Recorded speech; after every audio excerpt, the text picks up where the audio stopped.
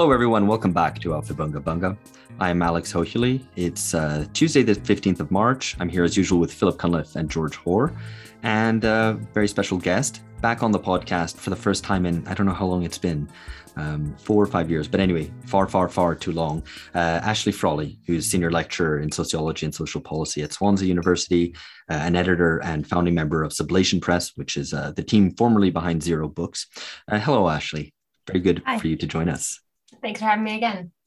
Yeah, no, it's great. We're going to talk about, two main subjects, and then we'll see how we go.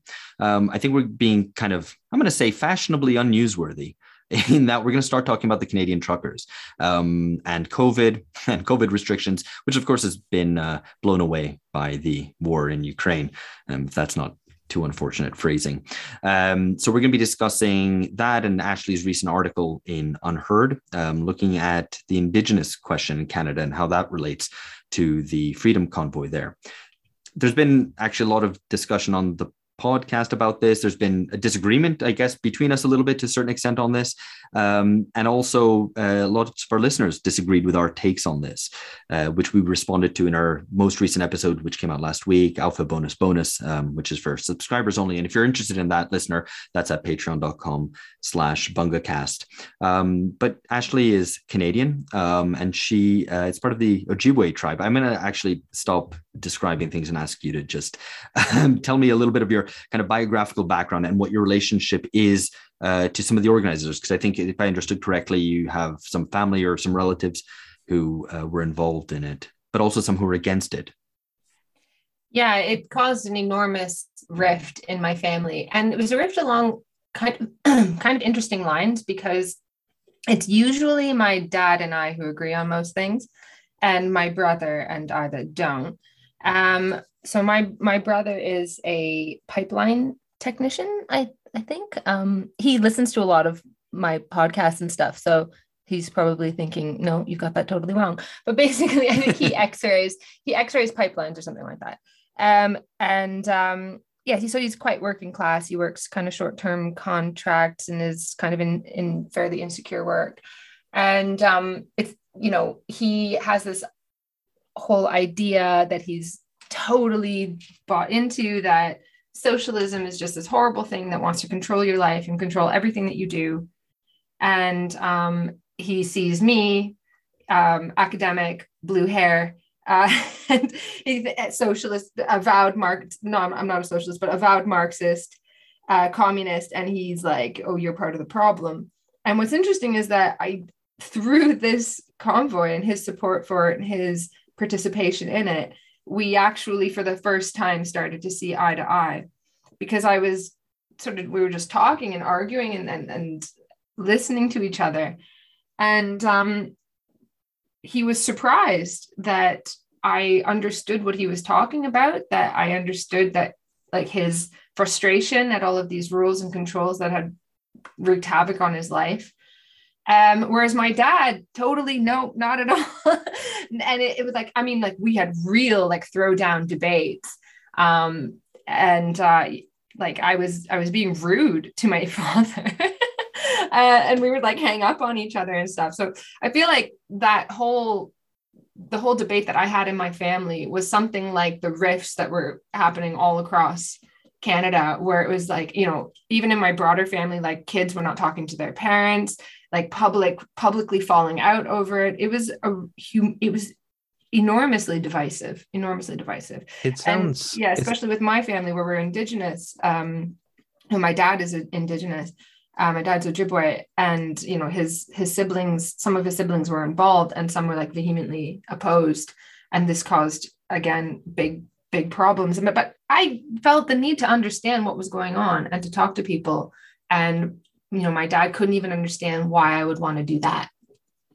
It does sound a bit like the Canadian version of Brexit, kind of dividing families, realignment across or kind of newfound allies with different members or different parts of the family. But yeah, so would you say more generally it's kind of been extremely divisive within the wider kind of Canadian population? Oh yeah, absolutely. It's been divisive amongst leftists across different kinds of social classes. Now, I can only speak from my own experience, and I'm in the UK, so I don't know what it would have been like amongst like friend groups and stuff like that. But I know from just speaking to other people who were involved, they had friends they've been friends with for like 20 years that just totally fell out with them. And it was just like constructed as so obviously bad, so obviously neo-Nazi, pictures of people with Nazi flags and like Confederate flags and stuff. And so it was like, well, obviously this is like the January 6th thing, but for Canada. And I probably would have just believed that and been kind of passive if it had not been for the fact that I knew that my brother was involved and my aunt and uncle and some other family members were involved. And I know they're not going to be walking around with Nazi flags and stuff. No chance. And so I then decided to look a little bit deeper and kind of talk to them about what was going on. And, I was really conflicted still, because as I talked to them, I realized that their understanding of what was going on was basically like a conspiracy with like anti-Semitic undertones, even though they would never, ever, ever. When I pointed it out to them, they were horrified at that. Could you just explain like what the content of the conspiracy theory was, Ashley? So the World Economic Forum conspiracy, basically, that their society was just fine, and then these evil people have this master plan and they're leading us away from it so that they can fully control things and so on. And my heart absolutely sank as soon as my aunt started saying this stuff. But it took like maybe, who else was listening to her problems? Who else was listening to my brother? Who else was listening to people who felt trapped and needed a narrative to make sense of what was going on? Nobody. It didn't take me very long to kind of say like, yeah, I mean, these people are real, but they're not leading us away from a perfectly functioning society. They are trying to make sense of processes already happening. They're trying to guide a deep, it's not a conspiracy. It's a crisis. It's an economic crisis. And they are just trying to make sense of and harmonize this in a way that doesn't seem so bad. Hey, these trends are happening and you'll own nothing and you'll be happy. It's actually fine. Don't worry about it. So, but I had to then explain, like, look, it's not that without these people, society would be just fine. There's a deeper process going on. And if we want to take control of the future, we need to figure out another way to do things that is democratic, and or else these people will have too much of a say. I tried to kind of meld our two narratives, and they never actually talked to somebody before that took them seriously and didn't write them off and call them stupid. Out of curiosity, had they previously expressed kind of, I don't know, some sort of conspiratorial narratives or frameworks in reference to other questions? Or is this like this, maybe you were horrified by it because this is the first time these family members had ever expressed sort of this sort of view of the world? Is that? Yeah, it was the first time, and I was really surprised. My brother's a bit of an autodidact. I think he finished high school. I'm not sure. Maybe by correspondence or something like that. But he's a smart guy. And so I was a little bit horrified by that. But I could kind of recognize why he would go horrified by your brother being self-educated? No, sorry. Horrified by the so I'm not careful sometimes when I'm talking. No, I was horrified by the fact that he would get sucked in by a conspiracy theory. But it's a kind of funny generational thing, because I often think of that idea that, for example, there's a recent like poll in the US where, a significant minority said they believe Russia is communist or socialist, right? Yeah. But I often think of that as like, boomer ideology, but like it's basically older people who have still this kind of notion and who were raised in the Cold War and so on, and who might understand things like, for example, the state management of COVID or mismanagement of COVID and all the restrictions imposed as socialist or communist. But it's weird, I think. I'm always struck if I ever hear someone of a younger generation, very much post-Cold War, millennial or Generation Z, or even younger Generation X, kind of spouting that kind of stuff. Because I don't know why, though. Why? Like, I don't know why anyone would be surprised by this, right? given the legacy, I mean, people aren't stupid, right? You don't have to be an expert in history to know that the legacy of the 20th century is a dismal one, right? And you don't need to know the ins and outs of what happened in 1923 and, you know, what happened in factional battles among the Bolsheviks and cancel communists. Not all that. Not but that my history, point but is, I mean, I know, but my point is, right, that I don't think it's surprising that the overwhelming historical impression, even to people who aren't necessarily familiar with the detailed history, is that socialism is a reign of despotism and state coercion.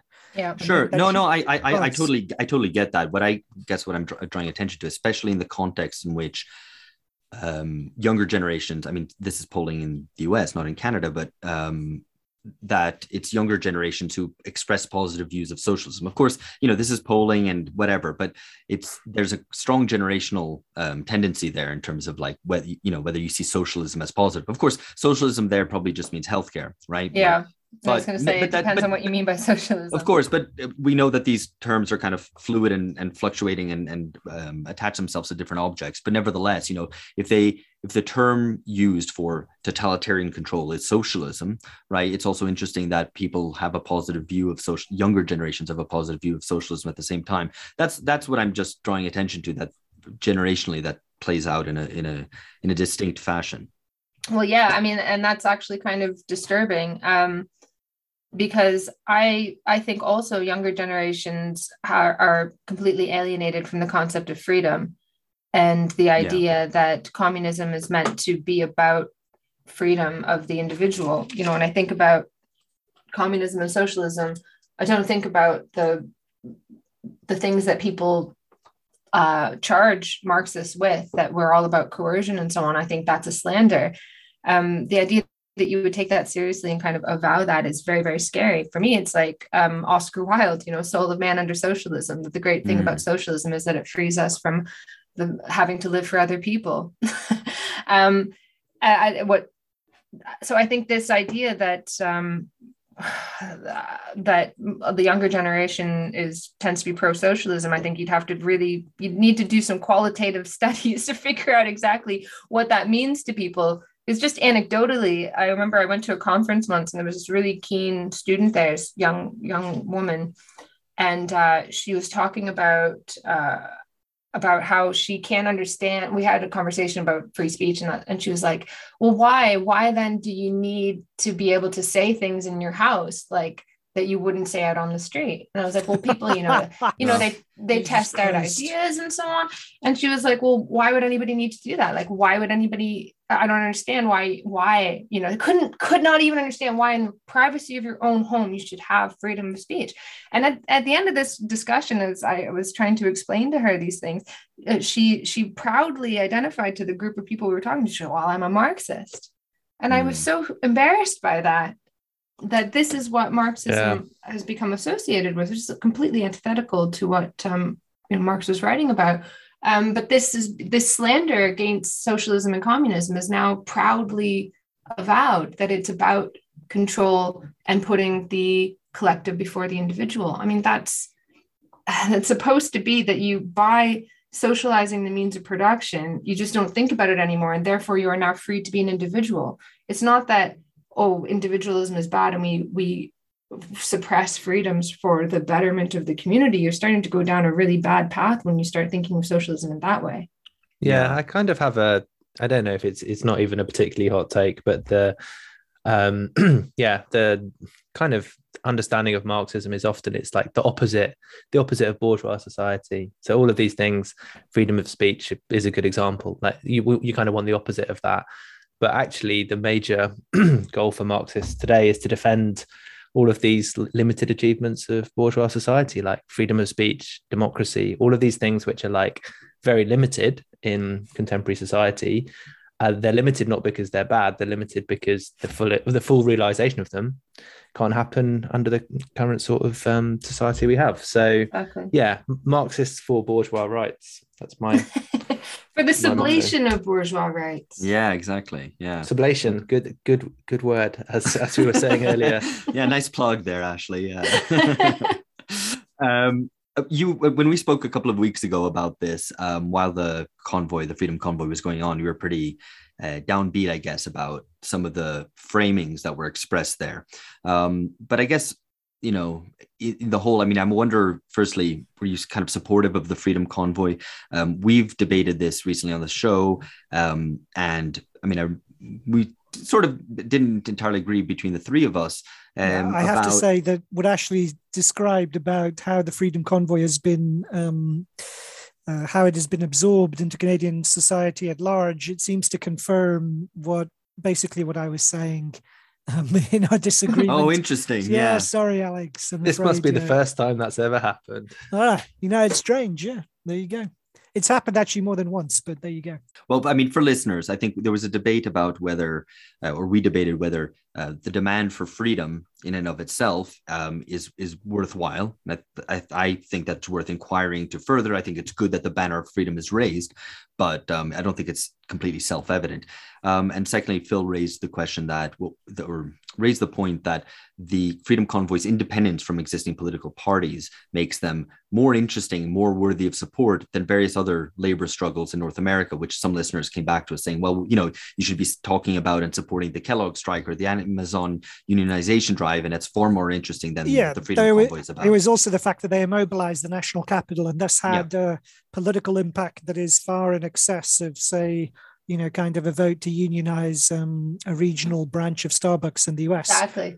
And the other thing I'd add is to what Ashley said. I mean, you know, the fact there's no avoiding the fact that if something sparks the public consciousness in this particular way, but also that it's so viscerally divisive, then, you know, you can kind of point to worthy organizing struggles as much as you like, but there's no getting away from the fact that you have a live political issue that is dividing the country, dividing public opinion, and that requires a response. And it doesn't seem to me that simply kind of invoking more worthy labor struggles answers the question of how do you assess and evaluate a particular political moment in a national context.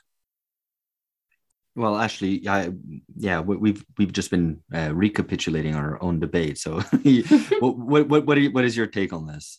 Well, yeah, I mean, a lot of people on the left were disappointed that demands and grievances were not framed in terms that were easily recognizable from labor struggles. So it wasn't about higher wages. They were like, oh, I just wish that they would say something about higher wages, but it was about material conditions.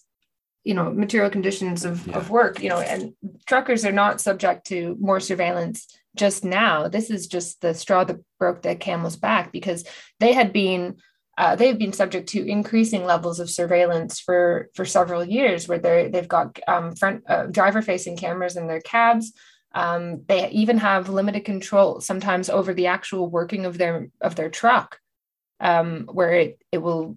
They have, I can't remember what they're called, but these devices in the trucks that, limit their ability to make judgments about how fast they're going and stuff like that. And for a lot of these people, they live inside their trucks. And so it's like a full control over every aspect of their lives. So it doesn't surprise me that their demands took the form of a demand for freedom. And I actually think that it's a good thing, because if you had framed it in terms of wages or something like that, that's easily incorporated. The demand for self-determination is bigger. And it's a bigger demand that I don't think society in general at the moment is capable of incorporating easily. And it's the one kind of battleground where I think these fights are going to be fought a bit more frequently. Because what does that mean? It means that we want to have a say in how we not just in how we do our work and our jobs, but how we live our lives and how we make decisions.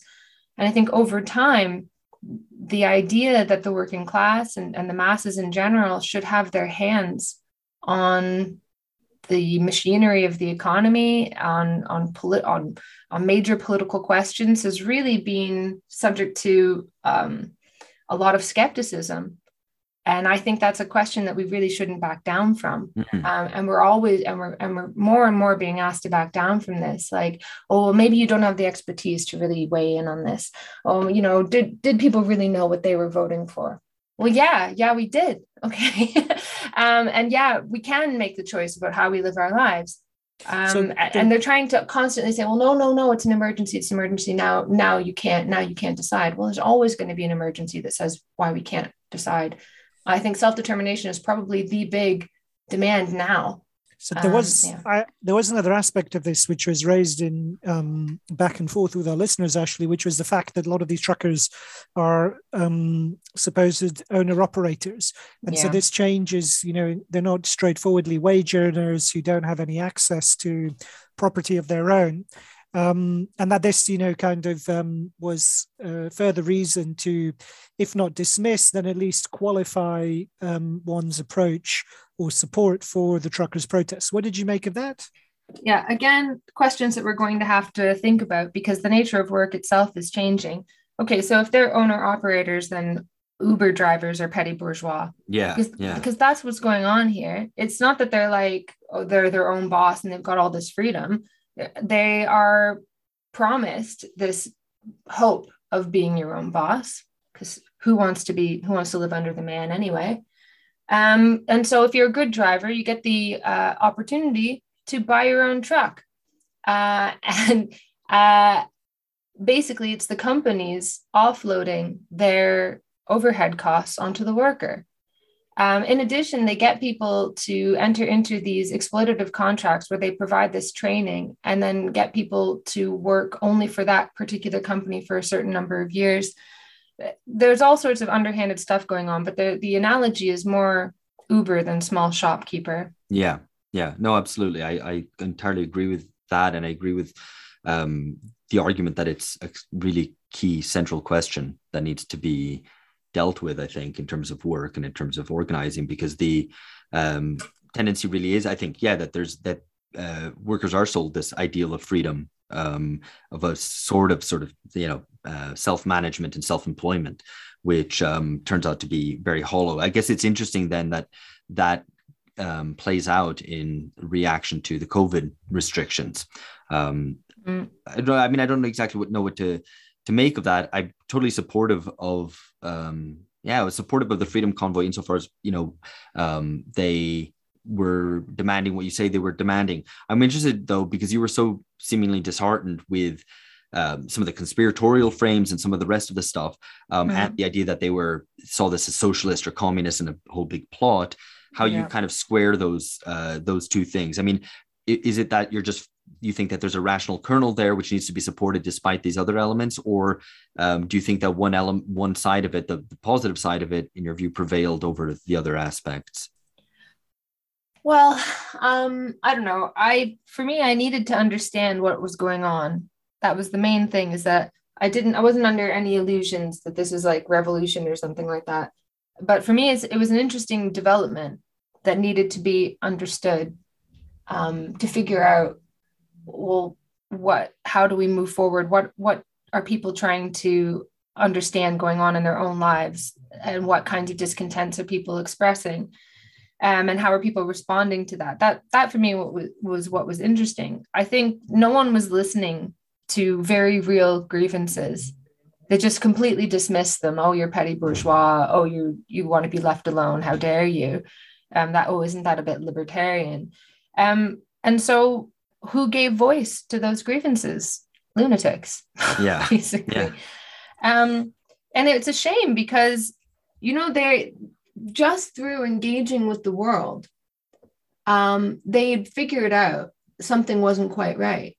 That there appeared to be, like, I was just talking to people when I was sort of writing about it. I interviewed as many people as I could, and they were talking about like how automation was seemed to cause problems in society, not just loss of jobs, but other kinds of problems. And I was surprised by that, because I was like, oh shoot, wow, you've kind of like hit on a very deep contradiction within capitalism, just from like coming up against problems in your life and trying to work through them. And it's not hard then to kind of give that shape and explain what's going on, but nobody's doing that.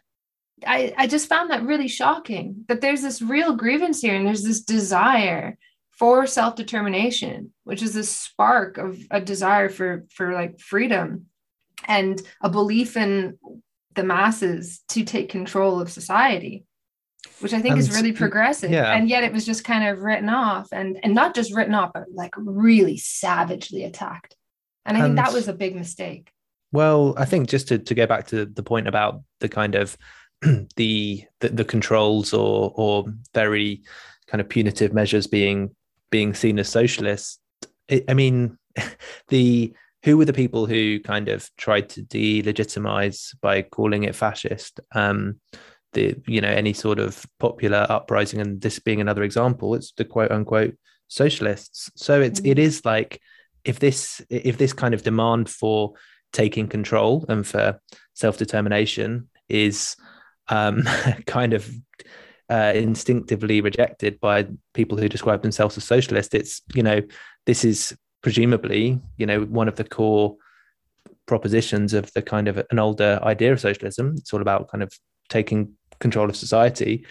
Why would you be surprised that kind of people understand their opponents, truckers understand their opponents as socialists? It seems like that would be the they call themselves socialists. And what scares me is like, actually some of the things that are happening, some of these attempts to make sense of contradictions within capitalism and kind of harmonize them, are done by people who consider themselves socialists. This idea of even just like COVID restrictions and all of these sorts of things. This was who was like, championing all of this stuff. It was avowed socialists. I wouldn't be surprised if people who are like, well, I don't know, like Naomi Klein, does she identify as a socialist? I don't know, but she's one of these people who are like, like the face of the left in Canada. Like, obviously, they don't believe in material advancement and making your life better. No, you got to make sacrifices to maintain the status quo. I mean, to avoid catastrophe. And so of course, obviously, and also I think like a lot of what's going on, or what might happen as a result of this, I think that there's like a deep economic crisis within capitalism that's being kind of naturalized through COVID and through other kinds of emergencies and crises. These developments superficially reflect socialism, or post-capitalism. So if you think about like the state withering away and becoming administration, I mean, that's what the state is becoming. It's no longer like this big state that's capable of moving around, or at least less and less is capable of moving around enormous amounts of resources. It's now administration of everyday life, but in a horrible dystopian world. Yeah. And if you're stupid, you might think, hey, that's socialism. And so I think like a lot of people looking just at the surface may actually mistake these trends, like UBI, for example, as like a socialist development. And I mean, how would you fight against that? You'd wind up being anti-socialist. But many people who support it, like you say, I mean, actively socialists support UBI on those grounds, and you can make, you have the most extraordinary kind of radical experiment recently conducted in America's cities, which is, if not the abolition of the police, the attempt to get the police to wither away by choking off its funding in certain kind of Democrat-controlled municipal districts. And there you have, so it's this remarkable kind of, attempt to basically choke off the forces of state power and law and order in a context in which you don't have the conditions for that, and yet it's kind of being enacted directly by the radical left as it currently exists. And so it is a remarkable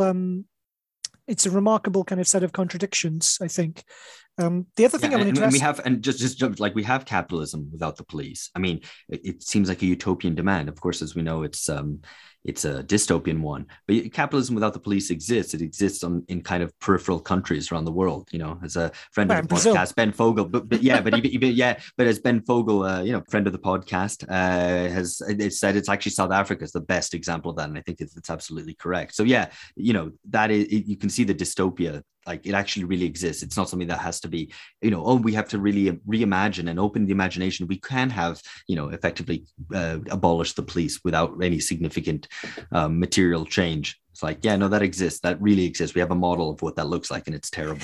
It's not good.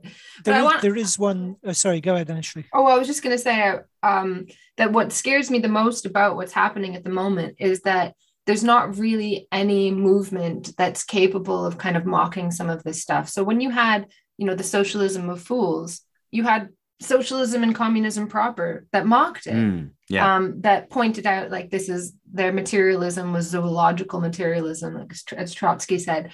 And now that doesn't exist. So what scares me is that we are coming to a point where, it looks like it's just Carl Schmitt across the political spectrum. And it's either you're going to fall down a right-wing version or a left-wing version, but there's no like proper communist movement or socialist movement or progressive movement of any kind that is capable of that believes in universalism, that believes in self-determination, human rationality, the centrality. I think it's worse. I think it's worse than that to some degree, because I think Schmitt, for all his faults, at least he understood the nature of state power and justified the state in respect of the need for providing political cohesion against the fragmentation of civil society, where it seems to me that the contemporary liberal and left understanding along the lines we've been saying is, even kind of sub-Schmitt, in as much as that it, is obviously totally reliant on state power and coercive power, but not in the sense of providing any political cohesion for civil society. Rather, it becomes the kind of the state that simply fragments along with the pluralism of civil society itself, and that is, effectively endorsed by the left. And that is the kind of the road of neoliberal paramilitarization, of neoliberal warlordism, and of the kind of capitalism without the police, as Ben Fogel would put it. There is one thing I wanted to put to you, Ashley, which was raised by Canadian political scientist here in the UK, Eric Kaufman, who was writing about the truckers in the Daily Telegraph, our conservative national daily here in the UK. And he said the thing that really kind of deranged Canadian liberals and the middle classes about the truckers was that they took the Canadian flag away from them. So the flag, which was kind of always understood by Canada's liberal middle classes as the flag of multiracial, multicultural utopia, of kind of soft, progressive values, of politesse, of all of the kind of all of the things that Canada stands for, was taken away from them by these kind of plebeian, crude, blue-collar, working class people, essentially. And this is the thing which they really couldn't bear about the truckers, beyond any of the disagreements about vaccinations and what have you. Yeah, I could see that for sure. But what's interesting is that the multicultural utopia and the multiracial utopia that flag stands for, it has become about the celebration of difference and then the quick loss of everything and subsumption of everything into an obsession with difference. Whereas when I was talking to people from the Freedom Convoy, they were really keen to talk about how diverse the movement was, and yet how they all wanted the same thing. And I think that's a really important value that's really gone now. This idea that you could come from all these different backgrounds and we all want the same thing. There was this woman, I didn't get to talk to her, unfortunately, but I watched a lot of interviews with her. There was a few people that went in full regalia. So like, I think she was wearing a jingle dress, and she was from up north, a reserve up north. And she went on she did a few interviews, and she was really interesting because she was so keen, even though she went in this like symbolism of cultural difference, how keen she was to stress that they all wanted the same thing, that they all wanted freedom and self-determination. And self-determination is something that's been an Indigenous value and demand for a really long time, but has been subordinated to all kinds of different things like, oh, well, when you're better able to find to self-regulate and find mental health and seek well-being, and then maybe at the end of the day, self-determination can be realized somehow, some way. It's always this thing down at the end of a long list of all of our rehabilitation that needs to happen, which is all psychological and so on. And then self-determination somewhere down at the bottom. But we're weak and broken subjects. So of course, self-determination is not something you would want. And yet she was saying, no, I want to have control over my life and my body and what I decide I'm going to do with it.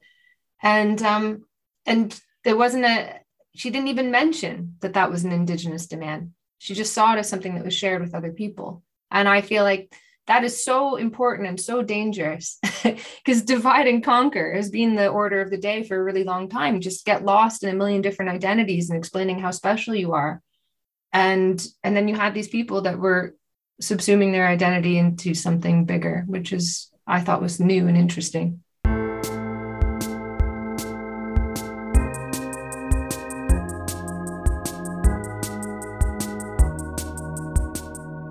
Yeah, I mean, and that sort of paternalism or tutelage, it's always been, I think, the argument against self-determination when it isn't expressed kind of full-throatedly. It's always been, yeah, well, kick it down the road because you need to be made ready. And this was made against national liberation movements in Africa and post-colonialism and so on, right? That that they had to be under tutelage of the colonial powers until they would be ready to govern themselves. And it's really interesting what you write in your Unheard piece on this, because there's this whole section of it dedicated to, I guess, the Indigenous question. And I'm not familiar with it at all, really, or what those debates are and have been like in Canada. But so maybe be interesting to hear a little bit more about that history, but also an argument that you make that encouraging victimhood has been a major way in which Indigenous people are spoken about and spoken to, and that it ends up in this standing in contradiction to self-determination. And a nice line you have in it is that the call for self-determination fades into self-management and the therapeutic empowerment of outside agencies. So I'd be interested to kind of hear you elaborate a little bit on that and how that also fits into the COVID management, because they don't seem self-evidently to kind of be part of a whole. So, yeah. Well, it's understandable because victimhood is how you get attention. So anytime that you want to call attention to a grievance, the only time you get the ear of the government is when you're telling some atrocity tale. And that's it. That's all anybody wants to hear. Or they want to hear two things: an atrocity tale or like magical spirit creature, like tree hugger or something like that. There's just these cliches that go around and nobody wants to hear anything else. And so, okay, you want to get attention, you do a ritual and you play your drums and you tell some horror story from residential schools. And what winds up happening is these atrocity tales are articulated, and these tales of great suffering and intergenerational suffering. So it just goes on and on and on and on. And you're just born with this like original sin. This gets articulated on the same stage as the demand for self-determination. But you've just said how damaged you are and how unable you are to self-manage. So not only can you not self-determine in your own communities, you can't really manage yourself. You can't manage your families. And the thing that really bothers me, and I published a paper about this, a journal article about 2 years ago about this.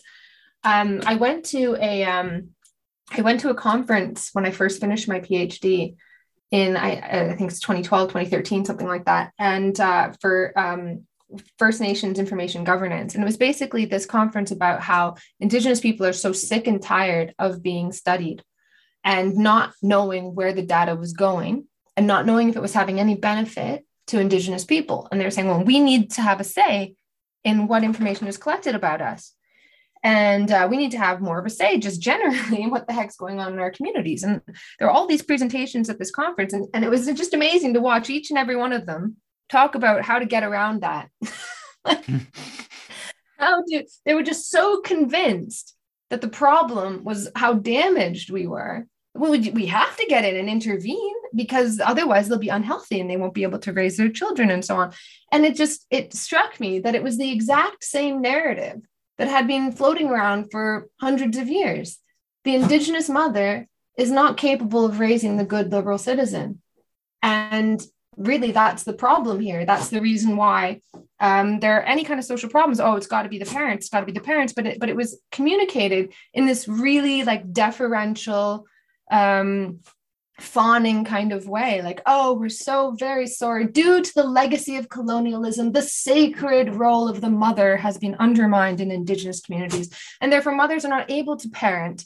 And that's the reason why we have social problems in Indigenous communities, because of bad parenting. But don't worry, it's our fault this time. We recognize that. No, I thought it was poverty, because these are the same kinds of problems that most people in poverty face and aren't able to solve. And the distance of communities from mainstream freedoms and rights and infrastructure, just like basic stuff. Like some communities don't even have running water. You're telling me like we need psychologists? It really, really bugged me. And so this is what winds up happening, right? This narrative has become so ingrained that the reason why we have problems is due to the legacy of colonialism. You can look nowhere else. And that's the only story that ever gets told, is this story about victimhood. Yeah, and I guess the continuity there that you're saying about with 100 years of history is that, mothers aren't able to raise good Christians. Presumably that was the, approach 200, 300 years ago. And now it's you can't raise the good liberal citizen. Yeah, and that was the rationale why they took children away in the first place, why there was the 60s scoop and so on, the failure of the Indigenous mother to live up to the stereotype of the mother and the pearls and heels and so on. But, about the whole thing with the, there's only two stories that you want to hear. This whole thing really came to a head recently, where there was a day of reconciliation. So they had found allegedly some evidence that there were burials outside of a school in Kamloops. Now, apparently that was later found to be kind of shaky in terms of evidence. But that didn't stop, it was ground penetrating radar or something like that they had done to find these, or maybe I've got that wrong, but to find these graves. And it could have been all sorts of other things. But that was kind of swept under the rug, and it just became this huge outpouring of emotion in Canadian society, where everybody's supposed to say how sorry they are for everything that happened. And my sister's work, my sister told me not to tell this story, but I can't help it. It's a very good story. They wanted to do this thing where they were like, oh, on this day of reconciliation, we've got these Indigenous people that work for us. Let's talk to them. So they send this journalist in to my sister. And they're like, oh, tell us what this day means to you. And my sister got the idea almost immediately what she wanted. She wanted some kind of atrocity tale. She wanted, you tell me how bad it is for you. And my sister's like, that's not really my experience. I didn't live on reserve, but we went to the reserve in the summers and we've got family there. And it's always been a pretty good time for me. It's like, and so she's very, very nervous as this woman just keeps prodding her. So she tells this story about how we went swimming once on an island on the reserve. And as we were walking to the place where we were supposed to go swimming, she accidentally stepped on a bee's nest. And she didn't realize that she'd stepped on a bee's nest. So she doesn't understand why all these bees are stinging her. And so she keeps stomping her feet. And as she stomps her feet, more bees come out. They're all getting caught in her hair, and she's getting stung, and she's running around getting stung by bees. And we all thought this was hilarious. And we said, hey, Tamara, your Indian name is Dances with Bees.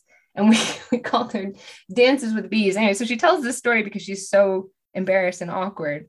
And then my sister sent me the article, and she's like, Ashley, I don't know what to do. And the article comes through, and it's like, they call me Dances with Bees. I recall when I was young walking through the forests of the reserves when I stepped upon a bee's nest. And then, at the end of the story, my grandmother had put sap, because one of the trees, if you put the sap from one of the trees, it reduces the swelling. It was like my grandmother, who was a great medicine woman. Oh my God. Put the sap of the trees And I was dying laughing. I was absolutely dying. I thought this was the funniest thing in the world. But it was, I feel bad for the journalist because she was trying her best, right? But she only knew 2 stories. 1, atrocity. 2, spirit elf. Like and that was it basically. She had no sense that like you could have a sense of humor, that you could make fun of pop culture and like make fun of Indian names and stuff like that, and also take it seriously. But yeah, that's it. That's all people want to hear. And so this idea, that's why I found it interesting, the fact that there were a lot of Indigenous people that were involved in the Freedom Convoy.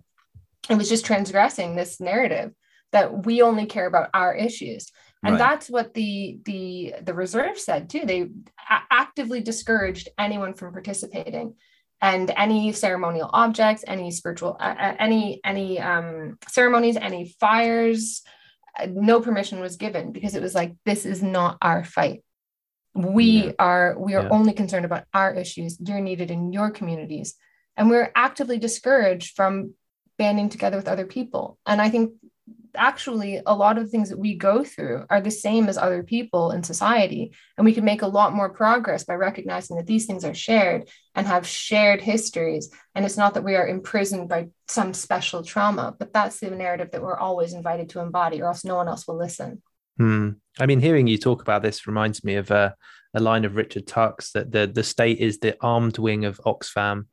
And this like which is a good line, I think. It's just like, this is the way that social problems are constructed. And this is the kind of interaction that the state combined with, civil society wants to have with with people who suffer these social problems. And it's, that dynamic that you described of kind of, these are the 2 acceptable stories. And, if the trauma is not bad enough, if it's just a bee nest, then you need to kind of bring in some of the mystical stuff to add to it as well. It's like, yeah, I mean, there is a kind of a whole, what do they call it, like charity industrial complex of like I guess essentially reproducing a certain frame for social problems, like reproducing, these are the people who have to play the victim role, and these are the kind of the people who can come in and through being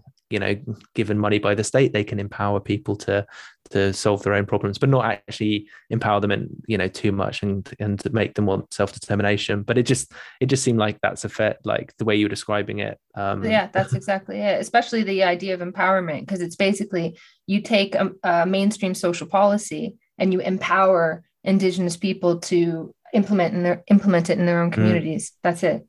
It's not like and the idea that people, the subjects of the objects of these policies, that they would reject that is really viewed with disdain. Don't you see I'm trying to help you? Yeah. And like that you are rejecting this charity and rejecting, but that's the kind of position that you're invited to embody, that you're supposed to be like grateful for this oversight and this care, and that there are these caring people and there are these victims, but very few people actually, I mean, I would say it's like a split. The people who are happy to kind of embody that, and the people who reject it. It's important. Yeah. I mean, it's important to be the object of politics and not the subject. I mean, or that's this kind of frame, like you can accept, if you buy into this kind of the way this model is reproduced, you can, get some material resources. But if you want to become the subject of politics and start demanding like self-determination, power, control, then this isn't playing by the by this game, and you'll have some, you'll cause problems. Mm-hmm. So this actually maybe provides some of the answer to a question that I wanted to ask, because I thought just for the last bit of this, we'd talk a little bit about emotionalism. And obviously, this is something that you've worked on a lot, Ashley. Last time you were on, I think we talked about happiness. It comes, there's no way to say that. You always joke about this as well. Like you can't, it's hard to say that without just sounding ridiculous, we're just talking about happiness. And what are you doing to be happy? But this is an issue, obviously, we've discussed, and just for listeners to point out to other episodes that you might want to chase up. But we've discussed this most recently at the end of last year in our reading club, where we discussed Eva Illouz's cold intimacies. And also in a big way, of course, in our 29 series, Kalibunga on the Californian ideology, which questions of mental health and well-being were discussed as being instrumentalized by capitalist institutions. And in that, so in an interesting lecture which you gave, which we'll link to in the show notes if listeners want to chase that up, you note that there's these questions of happiness, mental health, well-being, and I'm sure you can add some others, go through these cycles of like novelty and decay. So they come up in the media, they become an object of social policy, and then they're kind of dropped, and there's not that much interest in it. And that kind of seems to happen irrespective of whether there's some political or social critique of those things or not.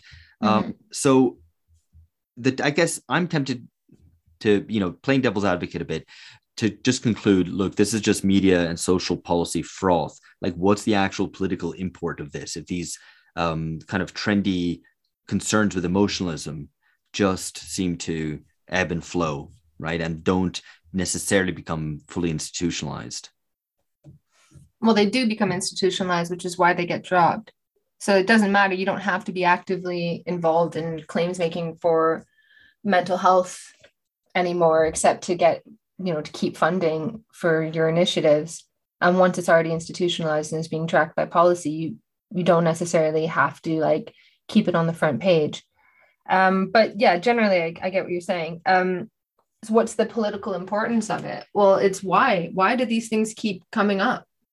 And I think that why is it so powerful to describe the problems of society in terms of emotions and to solve them in terms of emotions? And what does that emotional narrative actually say? Well, that emotional narrative is a statement about subjectivity, about who we are as human beings, about human nature, about what we're capable of doing. And I think what happened was we're continually faced with these wicked issues that are very deep and difficult to solve. At the same time, we have a political context in which people have to solve these issues. I mean, that's how you get into office. And so there's an appetite for simple solutions to complex problems, for magic bullets. Like the self-esteem movement promised that it was going to be a social vaccine. It was going to, prevent problems before they start. That if you feel good about yourself, you're not going to do drugs and you're not going to get pregnant when you're too young. And all these sorts of things were promised to be solved by inculcating self-esteem. And of course, these problems weren't solved. First of all, because they've been misconceptualized in the first place. But and also just because, you don't have any equality in society because people don't feel the right way about themselves. There's a deeper structure going on.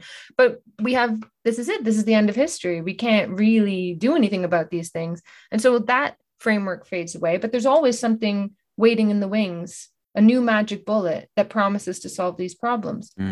And what winds up happening is in each one of these waves, what the narrative is saying, they're trying to solve real problems. They're trying to explain real issues in the world, but they are not able to do so in any way beyond some kind of deficit within the human being.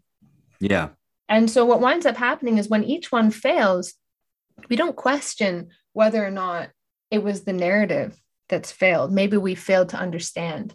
Maybe there's something else going on. We question human subjectivity even more.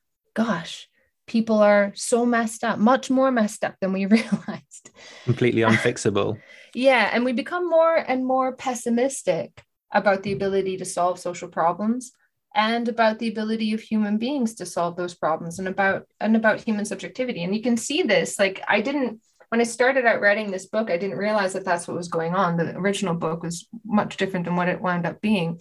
But as I moved through each of these kind of signifiers that were coming up, I looked at self-esteem, and then I went back through happiness and well-being and mindfulness. And then I started to look at mental health. And what I found was that the magic bullet stuff started to fall away. It's still there a little bit in mindfulness, but Jon Kabat-Zinn, for example, the guru of the mindfulness movement, said, the ultimate goal of mindfulness is to feel at home in the maelstrom. And it's to kind of like sit back and watch things from a position of peace. And so it's almost like this false, the self-esteem movement. At least it said, I will give you riches. At least I'm going to solve problems. And now you can see this kind of pessimism where it's like, well, no, we're not really, it's not going to solve problems. It's not a magic bullet. Well, at least there was even it was wrong, but at least there was this hope that it would do that. Now they don't even promise that. And the mental health movement is the same. They don't promise that by making mentally healthy young people, they're going to be more successful. No, it's like the world is so bad and so out of their control. But why does that matter? Because of how it makes you feel and the damage that it has on the subject. And that's it. That's the end of it. It's like the hands of the subject on history are completely erased. It's all out of our control. And I think I don't lay the causal power for that on the discourses. I think the discourse is expressing that gradual loss of faith in the ability of the human subject to rationally understand and control history, control the forces of history. I think every time that we fail to solve problems, the persistence of the problems tells us that they can't be solved, as opposed to telling us we need to think more deeply, we need to rethink our frameworks, we need to rethink Tina, maybe. Yeah, no, that's very well put. I think just to maybe bring us back around and maybe bring us back to where we started, because it just occurred to me, I mean, this idea that it's that both the media discussion and the social policy initiatives and its institutionalization, it's obviously an attempt to reshape the subject from top down instead of a belief that you can reshape society.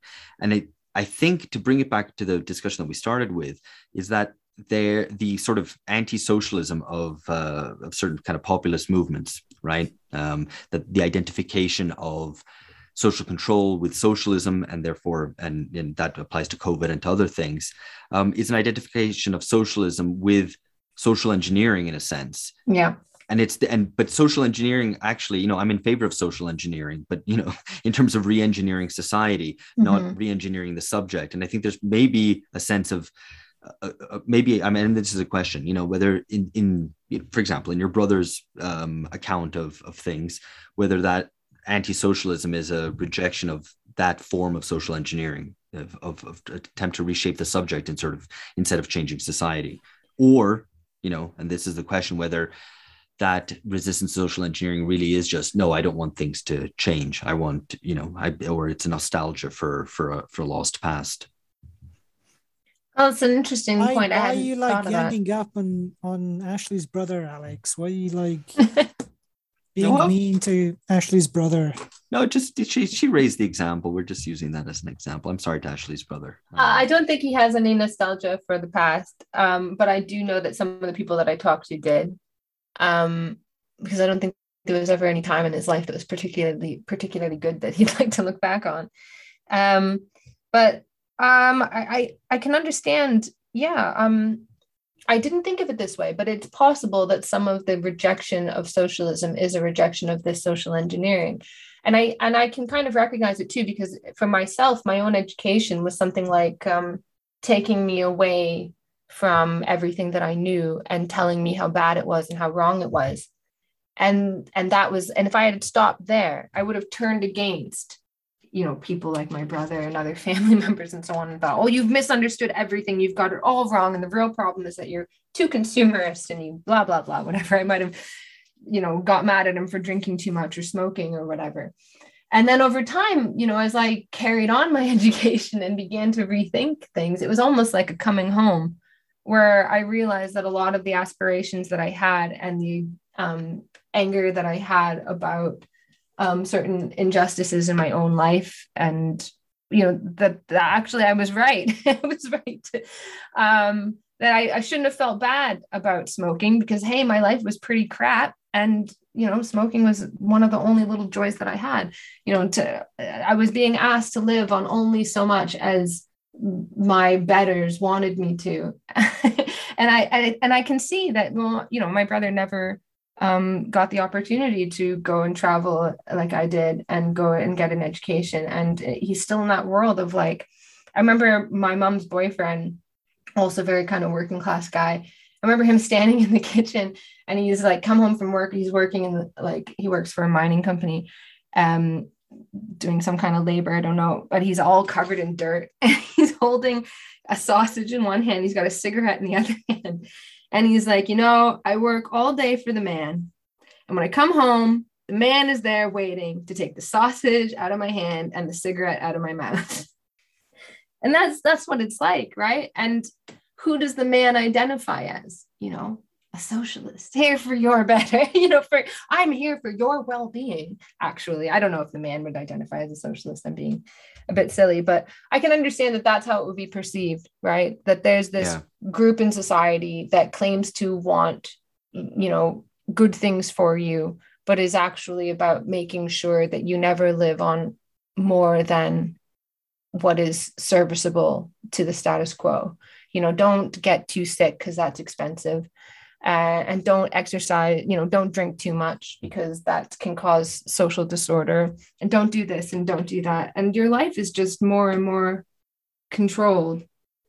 So I can understand that. But about the social engineering thing, I'm just thinking out loud. I hadn't thought of it that way. But about the social engineering thing, I think that's what's happened. And it's an interesting thing because it's an inversion of an older form of thinking about social problems called the social pathology approach, which interestingly led to, or a big part of it was eugenics.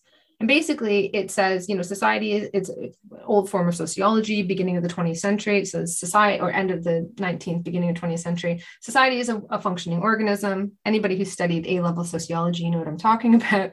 It's a functioning organism, and any kind of social problem is a pathological outgrowth on this otherwise healthy body. And it can be taken very literally that actually these people are they are pathological. They cause social problems because there's something wrong with them inside of them. They're inferior in some way. And they would actually use like very derogatory language in sociology textbooks about like idiots and inbreds and stuff like that. And this is what causes social problems. And of course, this all became very beyond the pale after the 1930s and 1940s. This idea that problems are caused by something pathological within the individual.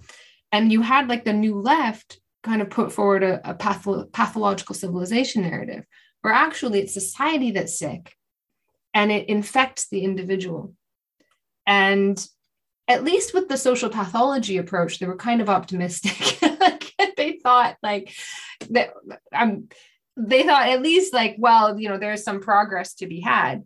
From the pathological civilization approach, there's a lot of pessimism where it's like, well, this societal kind of malaise is spreading, and they were not particularly optimistic about the ability of stopping it. But the end result, interestingly, is very similar. The only solution is to go in and try and like prop up individuals. So the kind version of social pathology wasn't eugenics, it was like a moral education. And the kind version of the pathological civilization is a moral education. You go into school, that's the only solution. You go in, you got to prop up individuals in some way, where you have some kind of like therapeutic thing, but it tends to be very individualized, but kind of shoring up individuals to the problems of this pathological society. It's the same kind of thing. And what we've lost is this ability to think about human beings not as like the end goal of some kind of sickness, or the end result of some kind of sickness, like as though, the reason why we have social problems is because individuals are ill and unable to control themselves, or the reason why we have social problems is because society makes people ill and unable to control themselves. We need to be able to think more deeply about the contradictions that are deep within capitalism that lead to social problems. And in that way, hopefully, as rational human subjects, a capacity that all human beings have, take control of those issues and solve them in a future that may be radically different than the one we have now.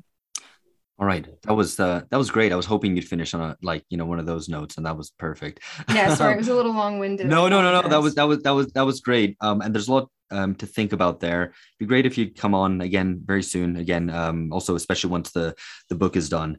So yeah, I mean, it's one of the first chapter of my 2015 book basically lays out the argument that I just gave you. If anyone is interested in figuring out what I meant to say there. No, very good. We'll link to that in the show notes as well, so listeners can chase that up if they're interested. But yeah, that's it for now. Thank you very much, Ashley. This has been great, and let's do this again soon. Thanks so much.